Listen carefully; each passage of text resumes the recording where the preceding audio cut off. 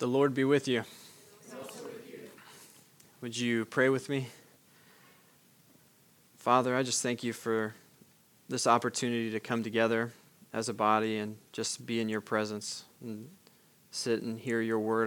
I just ask you that you give us ears to hear what you're speaking to each of us individually and as a body this morning, Lord, that we would hear and feel your spirit nudging us and that you would touch our hearts. In Jesus' name, amen. I'm going to be preaching out of the scripture passage from 1 Peter today, and so if you'll bear with me, I'm going to reread the passage to you guys. It starts in verse 2. Like newborn babies, crave pure spiritual milk, so that by it you may grow up in your salvation, now that you have tasted that the Lord is good. As you come to him, the living stone, rejected by humans but chosen by God and precious to him, you also, like living stones, are being built into a spiritual house, to be a holy priesthood, offering spiritual sacrifices acceptable to God through Jesus Christ. For in Scripture it says, "See, I lay a stone in Zion, a chosen and precious cornerstone, and the one who trusts in him will never be put to shame."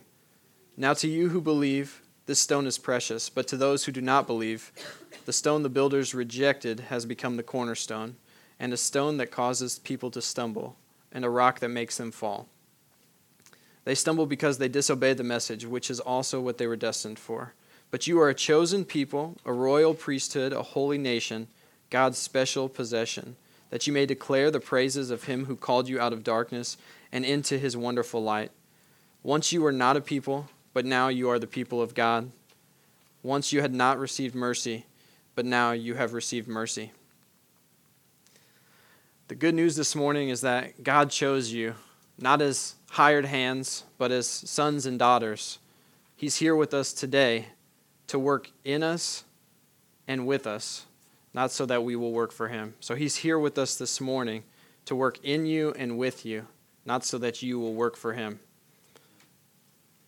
Throughout Eastertide, we've been analyzing Scripture and preaching Scripture from 1 Peter, but we've been kind of taking a look at what it means to live a resurrection life. Easter, we're celebrating it for the Easter season instead of just one day.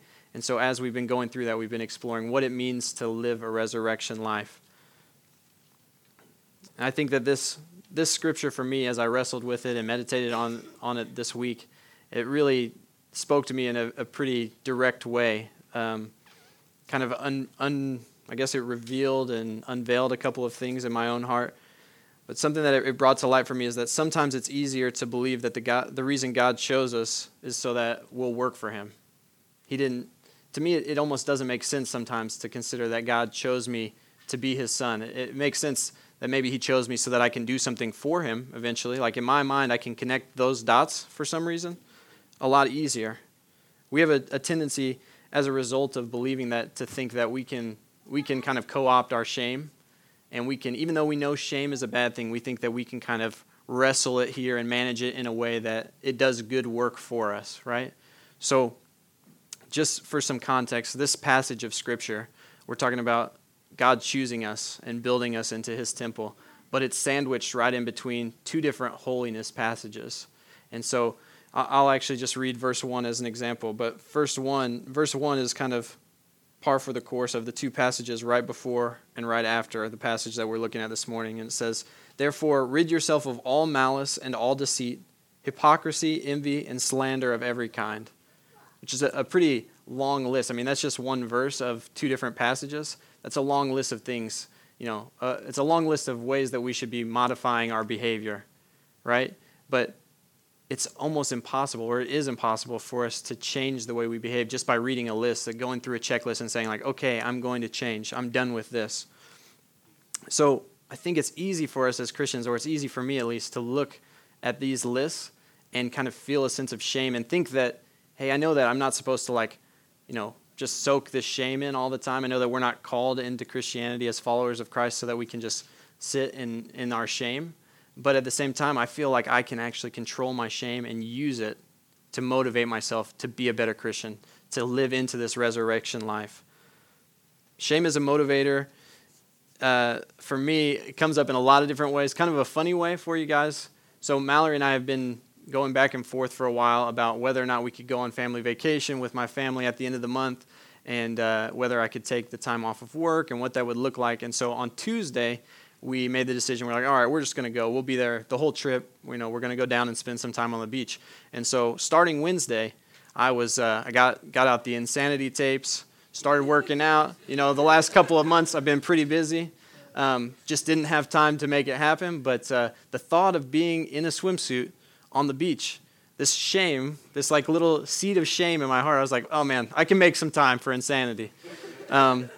If you're not familiar with Insanity, maybe you know P90X. I don't know. Yeah, it's by actually, I think the company that does it is called Beachbody, so it's pretty fitting actually.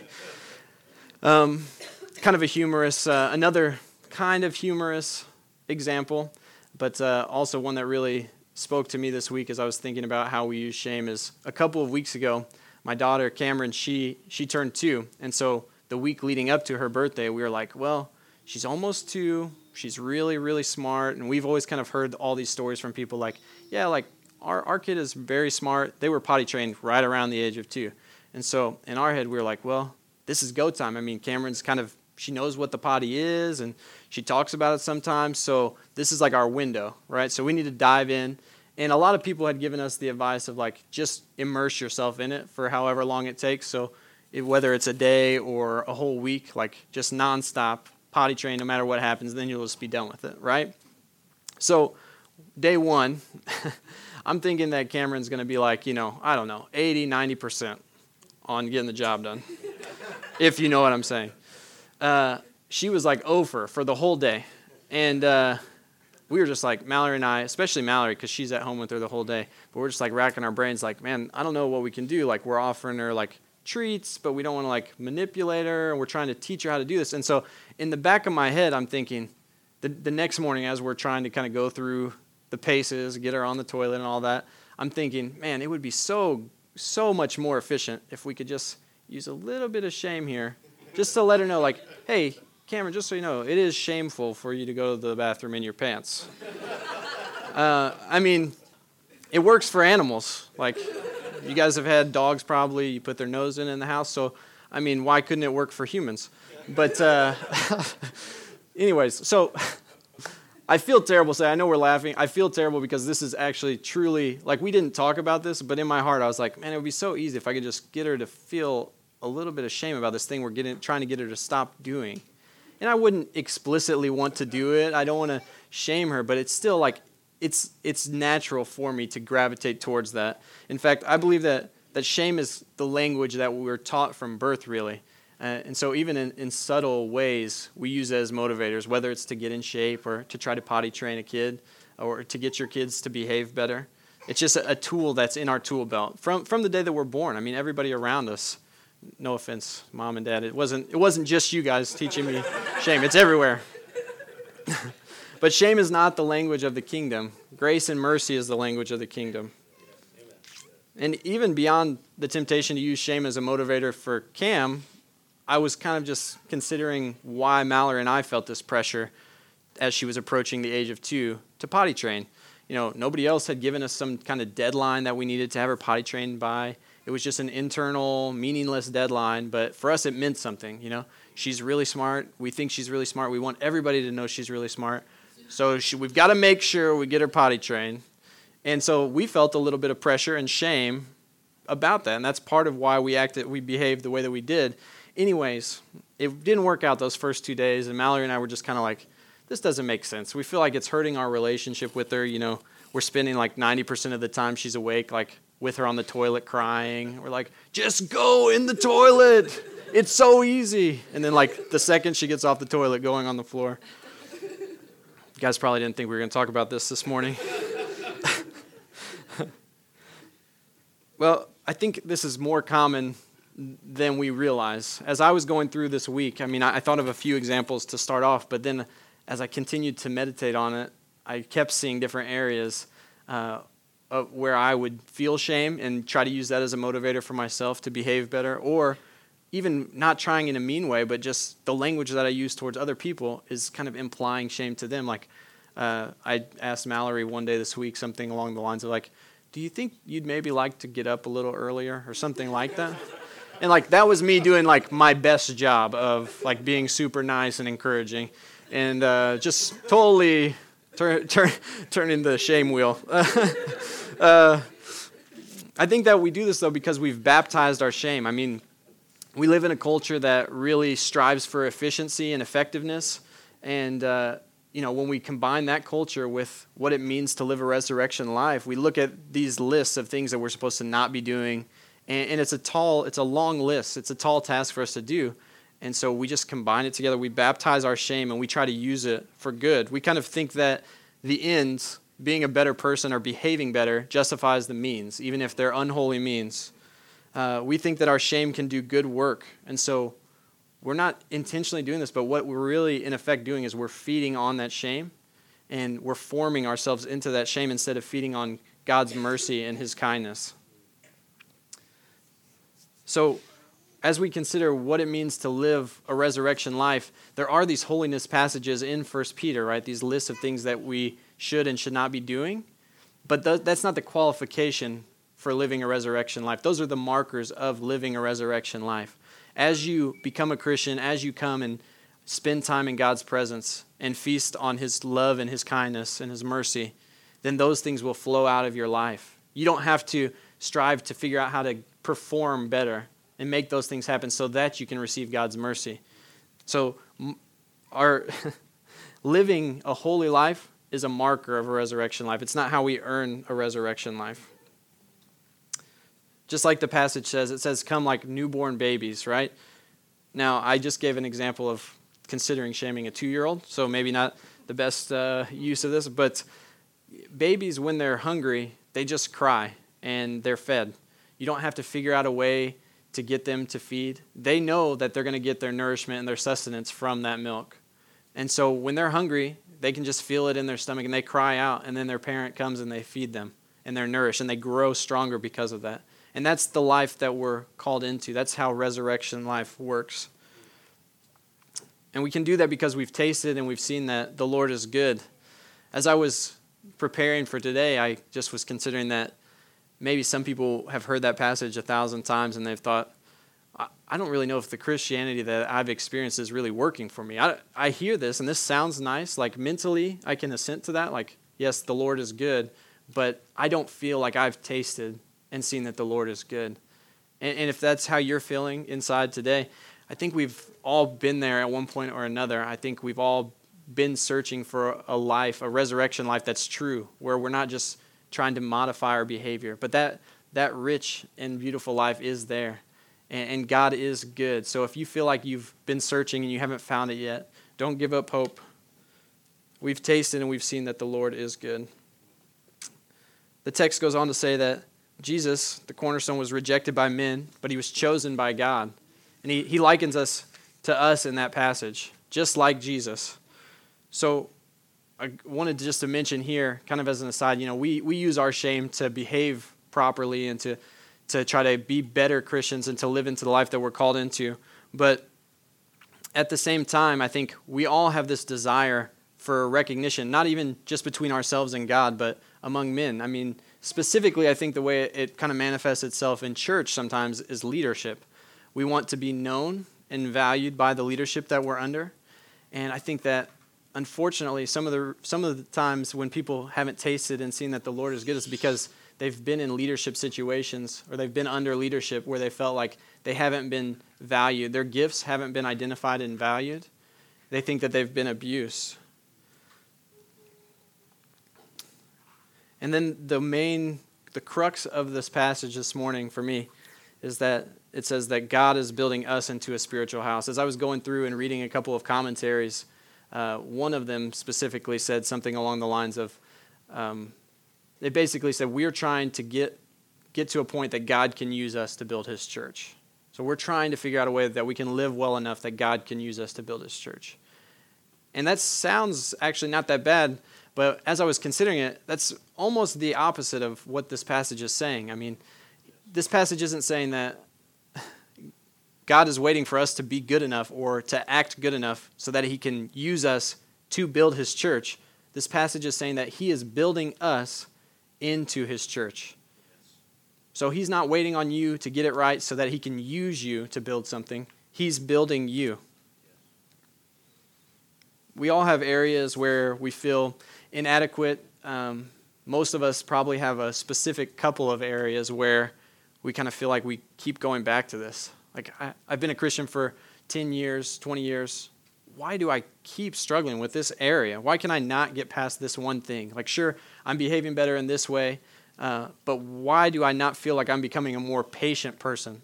Why do I not feel, for me personally, patience is a big one, but also compassion is another big one. Like, I know that I should be compassionate, but there's a lot of situations where I hear something and it registers in my mind that I should feel compassionate about it, and I don't. And I've been a Christian since I was like 5 years old.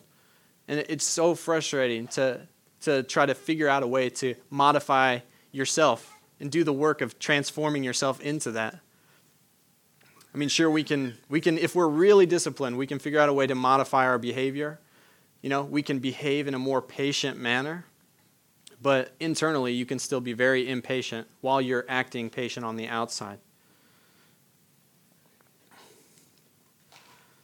Have you ever been tempted to tap into your shame as a way to motivate yourself, to try harder, to pray harder, to work harder to change or to grow in that area? Have you ever felt like a leader that you were under saw you more as a resource that they could use than as a person that they could invest in or do life with?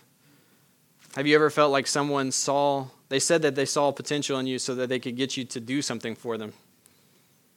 We all have a deep desire for people to want to invest in our lives and to be a part of our lives, and we all have a fear of being exploited by other people. Maybe even worse than having your gifting exploited though, is when you feel like your gifting isn't even seen or acknowledged. You feel like God's gifted you with something. You feel passionate or excited about something, or you feel like you have talent in a certain area, but the people that you have around you, you don't feel like see that in you. We all have a deep desire to be truly known. God knows everything there is to know about you, and he still chose you. He knows what your potential is, but he isn't waiting on you to fulfill it. He's building you into a spiritual house. He's not waiting on your growth. He's an active part of your growth. You are God's chosen people, a royal priesthood, a holy nation, and God's special possession.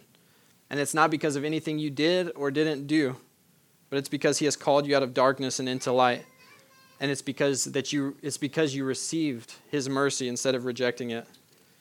God is building us into his temple, into his people.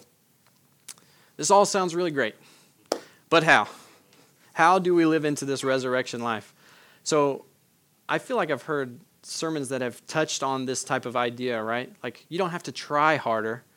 Just basically what I hear people say, and this is not a quote, this is what I hear, even though it's probably not being said, is you don't have to try harder, just be better. Just be. I'm like, that's not working. That wasn't working either. That's why I started trying to begin with. I feel like I hear this great message and I get really pumped up, and then by the end of it, I'm like, okay, just give me like 1 or 2 practices that I can take from here to maybe lean into this a little bit, because I see this fruit in this person's life, but I don't know how to not try, but actually still change, to still move towards this. Ben actually retweeted a Twitter account that does a bunch of Thomas Merton quotes this week, and it perfectly lined up. So Thomas Merton was a Catholic theologian, and he said, "How does an apple ripen? Sorry. How does an apple ripen? It just sits in the sun." So how do we receive and feast on God's mercy? It's by spending time in his presence. Now, when I say spending time in his presence, I think we probably all think of a list of things that we have probably been doing and trying. But I don't necessarily mean praying, reading, memorizing scripture, going to Bible study, or singing worship songs. In fact, those are all good things, but I believe that we need to actively practice sitting and being silent in God's presence. That's something that we're missing in our culture, is sitting and being silent and just being aware of God's presence around us. We usually don't have time for that. We don't make time to sit and be silent. I'm much more comfortable memorizing scripture or going through a Bible study, leading a Bible study. I feel like I'm doing much more to build the kingdom if I'm doing those things. And that's why sitting in silence and just being aware of God's presence kind of takes a back seat for us sometimes.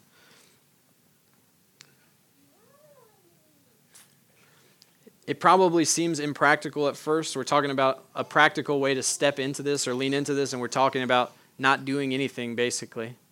But if you spend just a little bit of time each day just being conscious of the fact that God is with you, it will change the way you go through your day.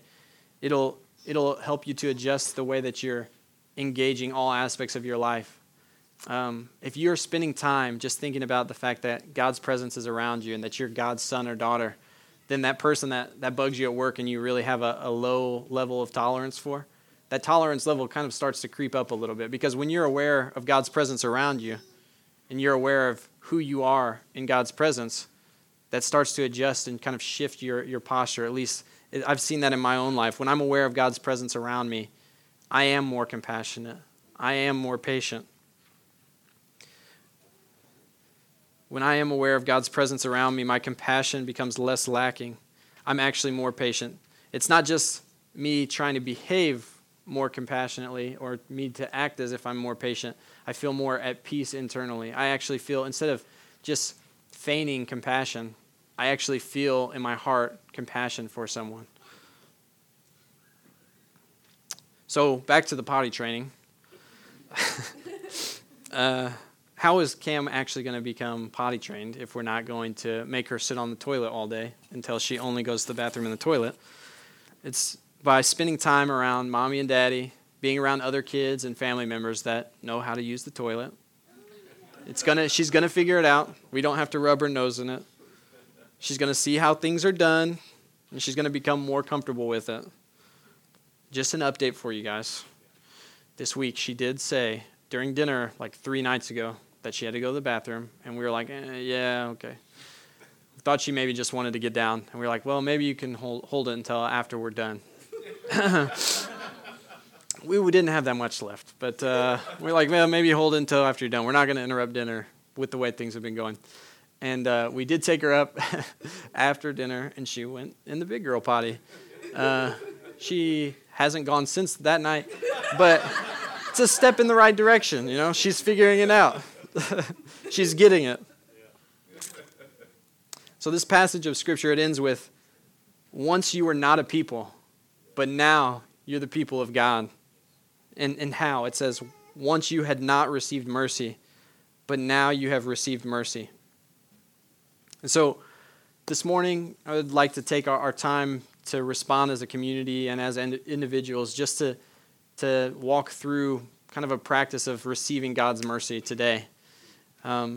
We have a prayer in your guys' booklets. It has a little blank, and I'll start off and I'll pray a prayer for myself, just kind of fill in an area where I feel like I lean more into my shame as a motivator or as a tool, and where sometimes I am not open to receiving God's mercy. And so if you guys would, just take some time to reflect with me, and then here in a second I'll pray, and feel free to pray after that. Holy Father, thank you for your loving kindness. Instead of continuing to strive on my own, help me to receive your mercy in my lack of compassion and my impatience. Lord, in your mercy.